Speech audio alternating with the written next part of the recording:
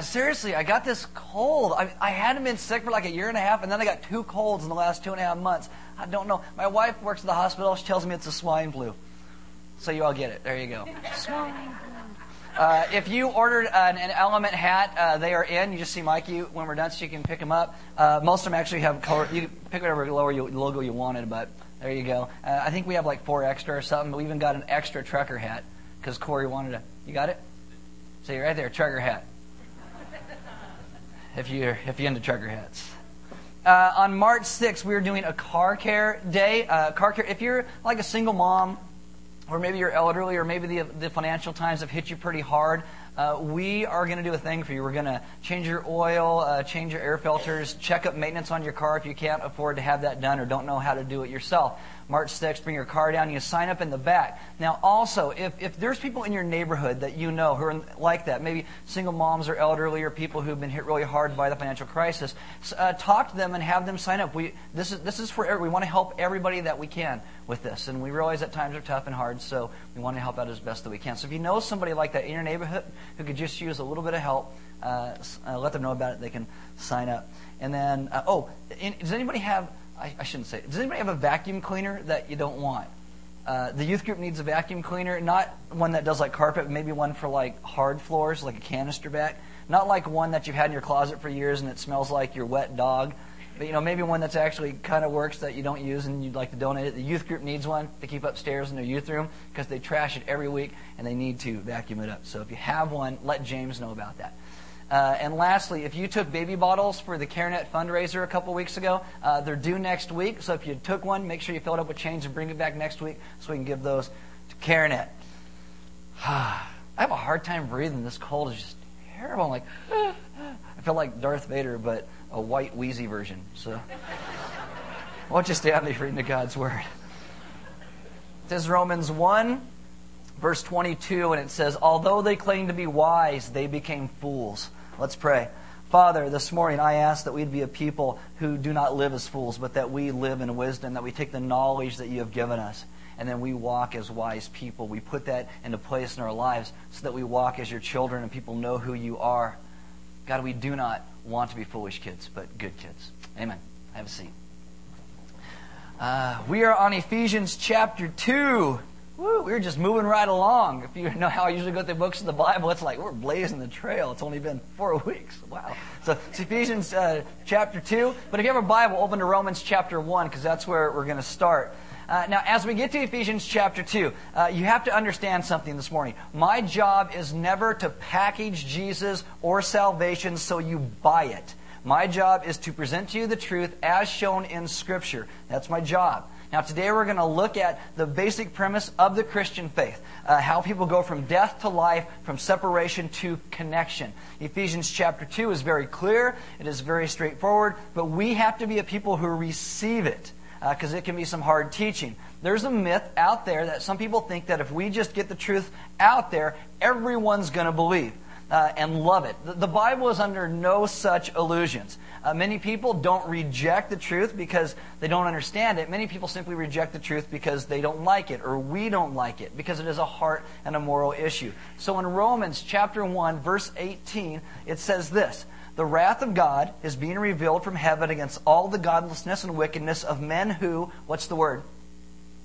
Suppress. Suppress. That's the word dismiss or ignore. Suppress the truth by their wickedness, since what may be known about God is plain to them, because God has made it plain to them. For since the creation of the world, God's invisible qualities, His eternal power and divine nature have been clearly seen, being understood from what has been made, so that men are without excuse.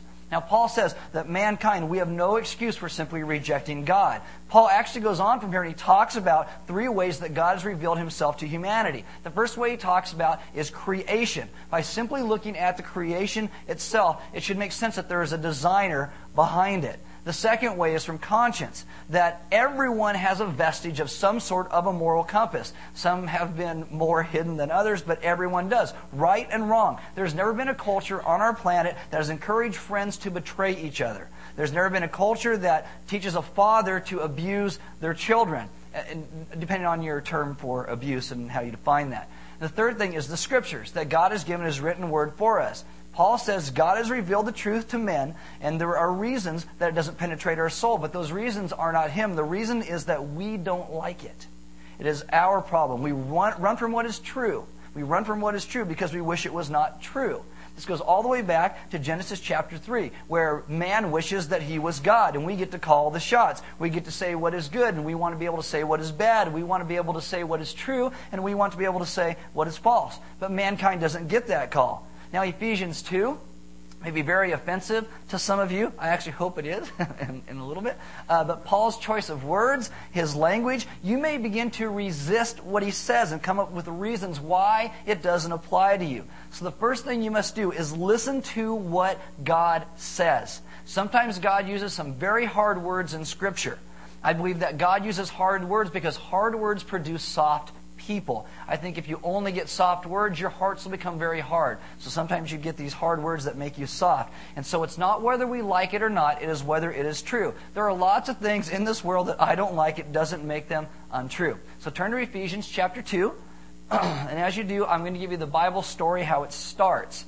It starts like this. There is one God, and that God is not you. This God is loving and gracious and powerful and good, and He makes the universe and everything in it. He then makes men and women in His likeness. He gives us a world to enjoy and intends for us to live in freedom and unison with Him and other people. This life is supposed to be marked with joy and love. The Garden of Eden is a picture of what this life is supposed to look like.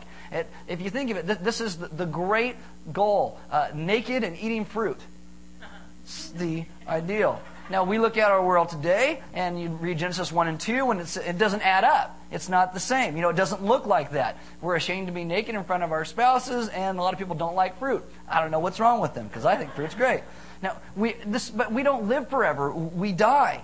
There's nobody in perfect health. Example 1, me right here. Everybody gets sick. Everyone lies. That's why you have contracts and lawyers and courts, and they mitigate what is true and what is false because people aren't good for their word. People don't love each other. They use each other. We aren't even safe in our own homes, so we put doors in our homes. We put locks on the doors in our home, and then we put deadbolts on the locks on the doors in our home. And we put security systems on the deadbolts and the locks and the doors in our home. It sounds like a Dr. Seuss thing right now, right? And then we get dogs on top of the security systems, on top of the deadbolts and the locks and the doors in our home. And in case somebody gets past all that stuff, we buy a gun in case they're bigger than us so we can just shoot them and put them down. We put locks on our cars and we lock our doors when we're going 65 miles an hour down the freeway because somebody might just get in.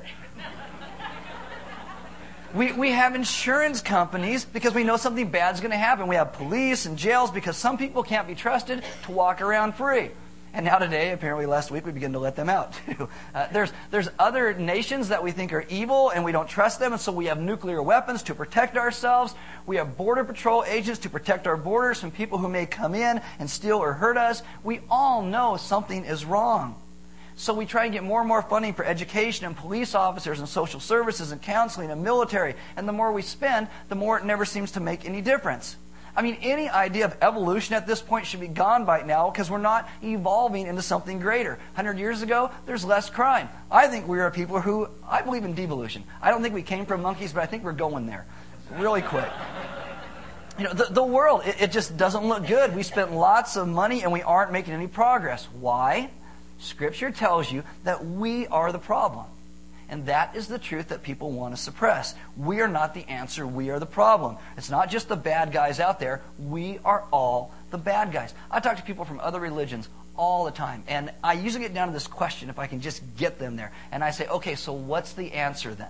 Because every religion's answer is man. We just get it better. We do it right. I was talking to a Hindu guy about a month ago. And it came down to this. And I said, so what's the answer? He goes, well, we just got to reincarnate. And I said, so how many lifetimes have you had? And it just keeps getting worse and worse and worse. The answer is not mankind. The answer is Jesus. We are the problem. You don't use gasoline to put out a fire. Do you? No. Okay, man's wisdom is not the answer. This is where Ephesians chapter 2 starts. So Ephesians chapter 2 verse 1 starts like this. As for you, who's that? Who's he talking to? You! And me? Verse 3 says all of us. And when we think of vile, nasty people, we like to think of other people. We play the suppression of the truth game. Got the good guys and the bad guys, and we're good because we're religious. Now we need to get the cops to go out there and get their guns and take care of those bad guys. But the people out there, they think that we're the bad guys. Religion has caused wars and crusades and bloodshed. They think we should be gotten rid of. In the New Testament, the most wicked people are the religious professionals. That tells me that I'm worse than you because I should know better and I still sin against God. When Paul says you, that is everybody. So look back there again, Ephesians 2. As for you, you were, what's the word? Dead. I'm not dead. I got pants on. I drove to church this morning. I'm not dead. You were spiritually dead before Jesus. Physically alive, but you have a faculty that is not functioning. You are dead without Jesus. Now, this goes for Ephesus and the United States of America today. That it is, in our culture, it's all about just being spiritual. You just got to be spiritual. But you can be spiritual and be completely dead. We are all dead apart from loving Jesus. And this is the hard part that many people in our world want to suppress because we think we're spiritual and alive, but we are dead. God speaks, we don't hear. God acts, we don't see. God cares, and we don't. We are dead. We are dead until we give our lives to Christ. We are dead, he says, you are dead in your transgressions and sins. Now you're like, this sounds like one of those sermons. Yes, it is. It is one of those sermons. There are essentially two types of sins. Okay, there are sins of omission. This is where God created us to do certain things and we don't do them. Okay, this is sin of omission. We were supposed to love Him, we're supposed to serve Him and glorify Him. But we love ourselves and we glorify ourselves and we honor ourselves. And we give all that God has provided to our own wants. Sins of omission. Oh, something happened there, huh? I'll wait. Because you'll get it.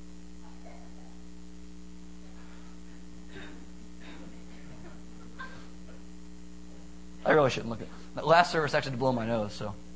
There we go. Okay. Not doing the things we're supposed to. And then there's sins of commission. This is when God says don't, and we break specific law anyway. I mean, even if you don't read or know the Bible, you know certain things are wrong. You know, we shouldn't lie, but we do. We shouldn't steal, and people do. You shouldn't put graffiti on people's walls, and you do. You should never make a vampire movie where they sparkle. Okay, that's...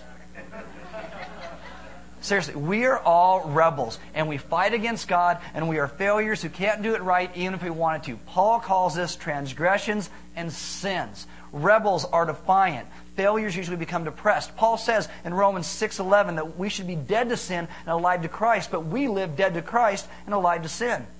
And sin is not just what you do. You get told that a lot. You need your sins forgiven because you've been bad. And that's true. But sometimes we just think, well, what are sins? And we just throw all these things out there. Oh, they're the things that you do. You watch this. You slept with that. You drink light beer. Yeah, it's sin. You know, people think, I'll just be good. I won't do those things. Then I don't need forgiveness because I won't have any sins. Sin is not just what we do. It is who we are. We are inherently broken. In verse 3, Paul calls us objects of wrath. We are broken. We are flawed. We are not in harmony with God because we are a broken instrument. But humanity originally was not made that way. But because of sin, we are now broken and we make bad music. Because we are dead, we commit transgressions and sins. And the hope is not to stop committing transgressions and sins. The hope is to stop being dead. That's the hope. A guitar with a broken neck is unfunctional and cannot find pitch until it is repaired. You are dead in your transgressions and sins in which you used to live when you followed the ways of this world and the ruler of the kingdom of the air, the Spirit who is now at work in those who are disobedient. All of us also lived among them at one time, gratifying the cravings of our sinful nature, that's the word for flesh, and following its desires and thoughts. Paul says we are broken, but we're also in a war. There's this kingdom of the power of the air. In chapter 6, he talks more about this. But here, he briefly alludes to the fact that there are participants in a war. And when you look at the world today, this makes total sense. This has become a battlefield, this place where we live. Counselors' offices are full of the wounded. Hospitals are full of the wounded. Cemeteries are full of people who have died. It's a war. And there are three fronts on which this war is waged. The first one is Satan. I'll get it right out there out front. Some people say, oh, that's like folklore, that's Satan. Look at the world. Tyranny, starvation, death, abuse, pride, injustice. If this is the effect, what is the cause? If the cause is only humanity, shouldn't we be making some progress against this? If we keep trying to fix it, though we are major contributors to it, it looks like then there's an outside force that's pushing this thing downhill. And Scripture says it's not a force, it's a being. It's a rebellious fallen angel created by God, but not equal to God. He rebelled, he takes a third of the angels with him, and these we now call demons. Do not think that everything on this earth can be explained solely by biological means. It cannot. We have a spiritual enemy that encourages us to participate in this war against God. We have a literal enemy. The second front that this war is fought against is ourselves, because we are not just victims. He says, gratifying the cravings of our sinful nature. That's the word again for flesh. We have an internal broken propensity for sin. It is our condition. It's not just your physical body, but a predisposition towards rebellion. The first word that 2-year-olds love to say is, right, and mine. No and mine. That's what you get. They sound like those seagulls from that cartoon. No, mine. That's what they sound like. I'll give you an example. Someone cuts you off in traffic, right? Do you want good things for them? Do you pray for their health and their prosperity? Or do you go, oh, I hope they get pulled over and wreck their car, hopefully in a different order than that, and I get to see it? I mean, that's what you're thinking in the back of your mind. We think that we're good people, but when we wrong somebody, we're, I'm a victim. You made me do it. It's not my fault. We do this all the time. The problem is that our flesh craves the wrong things. Romans 6:23 says the wages of sin is death. Sometimes we love something that's wrong so much that we kill ourselves with it. God makes something good and we destroy ourselves with it. I'll give you some examples. Alcohol, created good or bad? Good. God created it. God gave wine and the glad in the hearts of men. It was a good thing. And what do we do with it? People start to drink so much that they lose relationships and they lose their health, they lose their job. Some people lose their life because of it. Then some people look at it and go, oh, people have abused it. Let's not ever touch it at all. And you run these two extremes. When God makes it good, we're supposed to be a people who redeem what God wants His world to see. Sexuality, nakedness, created good or bad? Good! Created good. My wife said, don't talk about that too much this morning. And I go, I keep trying to convince her how good it is. But we change it and we turn it into pornography and lust. And we take this good thing and we make it something that's not supposed to be. Enjoyment of life. God says this is a good thing. He gives you the Sabbath so you can learn how to enjoy your life. And we turn it into laziness. I'm going to sit around and not do anything and eat foods that in Eatos all day long. That's all I'm going to do. Sin is a cancer that is unwilling to relent until it consumes its host. And the problem is not that it is out there trying to get in, but the book of James says it is in us. The problem is not that your great enemy walks around out there. It's that your greatest enemy walks around in your own skin, in your flesh. We love what we should not love, even when it kills us. And the third place that this war is fought is against the world. This is when our flesh and the enemy works together, becomes a collective mass. We call this the world. These are the values and the systems that govern the world around us, where pride and greed and lust all become virtues. The systems of our world validate sin. I'll just give you a short example because it happened to me recently. So, you call up a company that you have a problem with. You're very nice to them on the phone. You don't get anywhere, right?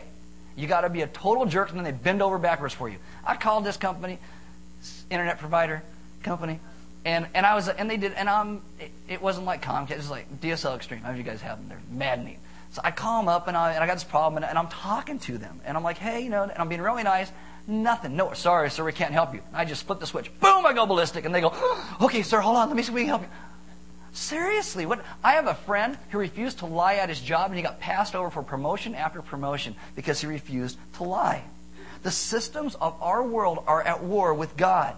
You get told, become a Christian, add Jesus. He's like Miracle Grow. He makes everything so much better and wonderful. But honestly, you give your life to Jesus and all hell sometimes breaks loose in your life. Because it's easier to be a dead fish and float downstream with the current than swim upstream all day long. Love one person in covenant marriage forever. Give of yourself to other people. Stop thinking so much about yourself. Let the truth come out of your mouth, even though it costs you everything. That can be very hard. It can be very discouraging sometimes. The enemy is out there, the enemy is in here, and they form this entire substructure that we exist in as the children of God. But we are not just victims. We are all rebels. We have made this world the way that it is. And the enemy baits the hook, but we put it in our mouths and we bite that hook. Satan tempts, the world provides opportunity, and we partake. Let me ask you some questions about this. First, do you think God is just in being angry at Satan? Is God just in being angry at Satan? Yes. Okay, he's a bad guy. We got that. Okay. Is God just to being angry with the world systems that values cheating and lies and death? Is he just to being angry at that? Yes, very much so. It's understandable. Yet when you come to the end of verse 3, we want to suppress this. End of verse 3 says, like the rest, we were by nature objects of wrath. See, God can be unhappy with Satan and the world, but not us. Oh no, not us. We don't think the world and Satan are bad, but we're just the victims in all this. Satan does not force you to do anything. He just gives you what you want. Most times it's actually the opposite. God forces grace and transformation on you. Satan just gives you what you want. Sin and death. Sense of commission, omission. We're failures, we're rebels. I am, you are. That's how it works. We are by nature objects of wrath. And if God shrugged his shoulders and he said, oh well, and walked away, we would scream, where's the justice in that? Because we are a people that love justice. Someone steals from you, you want justice immediately. That's why we have horns on our car. We call this the instant justice button. You cut me off, you're in sin. Honk, honk. It's the instant justice button. Next time that happens, you'll be like, oh, you're in sin. You're going to think that, right? We love justice for all the evil that we see being done to us. But when we screw up, we want, and someone else wants justice against us, we cry for forgiveness and mercy. Oh, it's not my fault, it's their fault. Somebody made me do it. They're wicked, I'm not. Just like Genesis chapter 3. Man says, oh, it's her fault, it's God's fault, the devil made me do it. We are, by nature, objects of wrath. And God's anger and his wrath are not a junior high overreaction by an overly emotional God. It is a reaction to transgressions and sins. Proverbs 1:7 says, the fear of the Lord is the beginning of knowledge. Unless you have a healthy respect for God, you will never understand anything. See, when the Scripture teaches that God is to be glorified, the word means weighty. Weighty, that God is supposed to weigh most heavy upon us as a people. But because we live in transgressions and sins, God's weight becomes very light and our own becomes very heavy. And we become very self-centered. And we begin to make God very small, and we tend to have a very high view of man. This is all over the talk shows today, how great man is. But the truth is we have a very big God and a very little man. We must understand the gravity of sin and that sin is death. God hates sin because of what it does. He floods the earth because of sin, destroys Sodom and Gomorrah because of sin. And many people go, oh, well, that's like the Old Testament God. He's like a junior high girl. He freaks out all the time and blows things up. But we have the New Testament God. We call him Jesus. He's like Mr. Rogers. He has a little sweater. We ride on his trolley. He wears loafers. He's so nice and wonderful. In the book of 1 Corinthians, okay, they're taking communion, getting drunk at communion, not caring about anybody else, doing it completely in an unworthy manner, defaming the name of God, and people are dying at the church in Corinth taking communion. Imagine going up and going, I'm going to, what's going to happen to me when I take this? Ananias and Sapphira, they lie to the apostles, lie to the Holy Spirit in the book of Acts. They die. They die right there. Same God. He hates sin. Hebrews 10:31 says, it is a dreadful thing to fall into the hands of the living God. God is nobody to mess with. Nobody to mess with. Now, if you're sitting there going, wow, that's really strong. Look at verse 4. Look at verse 4. The first word of verse 4 says what? But. One T. Great word. Now everything gets better. Verses 1 through 3 is how it should be. Verse 4 is grace. But because of his great, what's the word? Love. We like that word. When we read love, we don't suppress that. Wrath, we go, oh, maybe in the Greek that means sad. No, it means wrath. But we read the word love and we're like, oh, this is wonderful. This is great. Love for who? Us. But because of his great love for us, we like that. We circle that in our Bibles, underline it, put little stars next to it. Now we can sleep without medication and wild turkey. God, who is rich in, what's the word? Mercy. We circle that in our Bibles too. That's a great word. But because of his great love for us, God, who is rich in mercy, made us alive with Christ, even when we were dead in what? Transgressions. It is by grace you have been saved. And God raised us up with Christ and seated us with him in the heavenly realms in Christ Jesus, in order that in the coming ages he might show the incomparable riches of his grace expressed in his what? Kindness to us in Christ Jesus.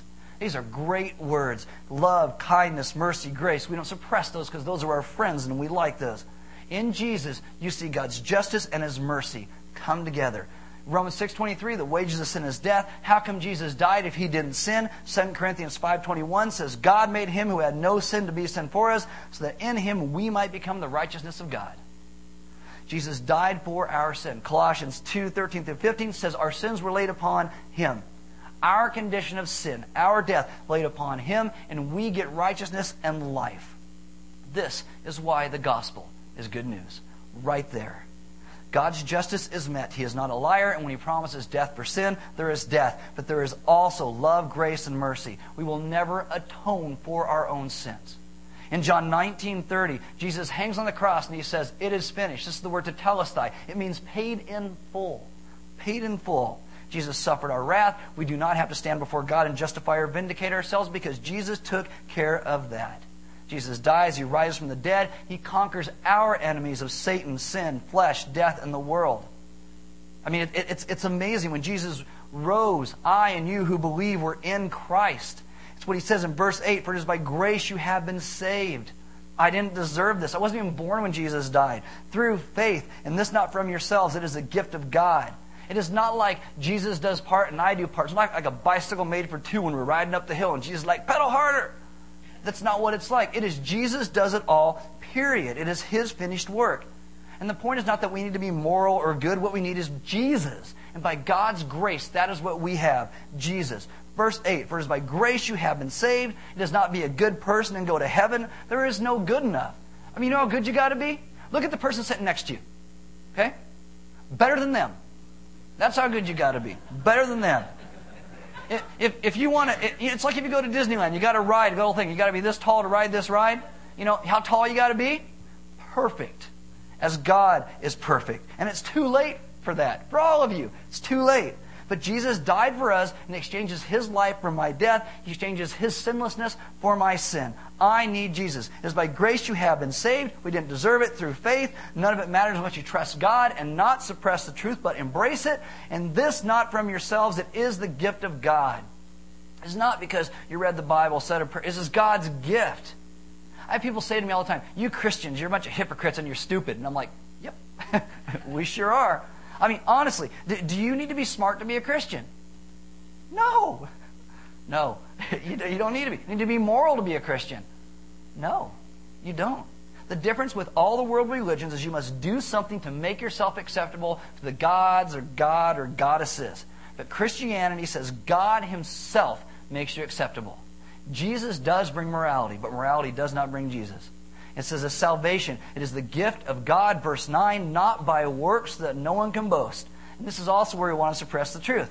You are not a believer because you are smart, read the Bible, figured it out. God gave you the mind, gave you the scriptures. Jesus gave you himself, and trust. It's all God, period. We don't boast. Christians should never look at anybody else in the world and say, oh, look at those stupid people who don't believe. Because we're not saved because we're smart.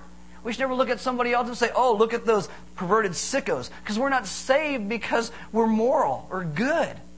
All we can do is say, those people who need Jesus just like me.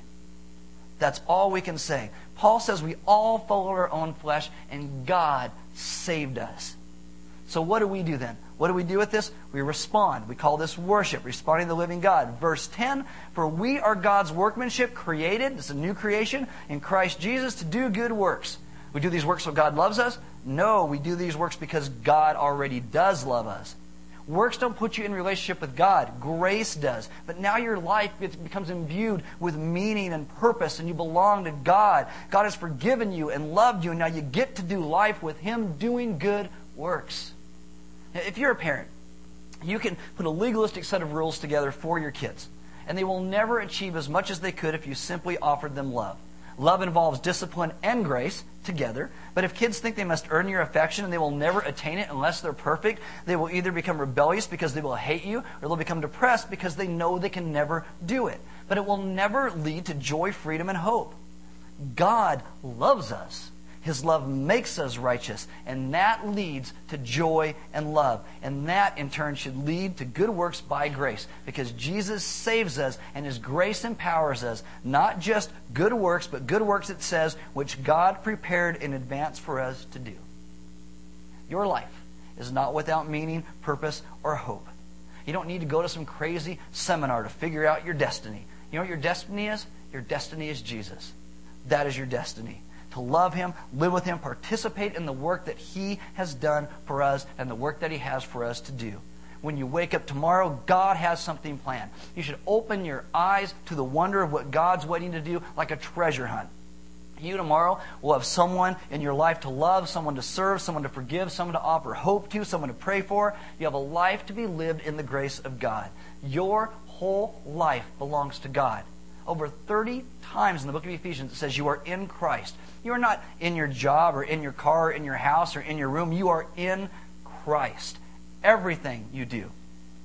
Jesus spends 90% of His life as a carpenter doing routine things. It's not like He became really spiritual the last 3 years. He was doing good works, making furniture, doing the good works of God. Good works are everything you do. The goal of life is Jesus. We need to be a people who open our eyes and look at what God is doing. Because when you do, it builds faith.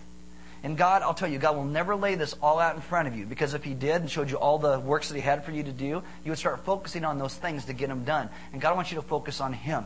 And you simply follow Him and live your life with your eyes focused on Christ. And then you can look back sometimes to your life and go, oh my goodness, look at what He did. That's amazing. Simply because your eyes are focused where they are supposed to be. God is always teaching, always leading, always showing.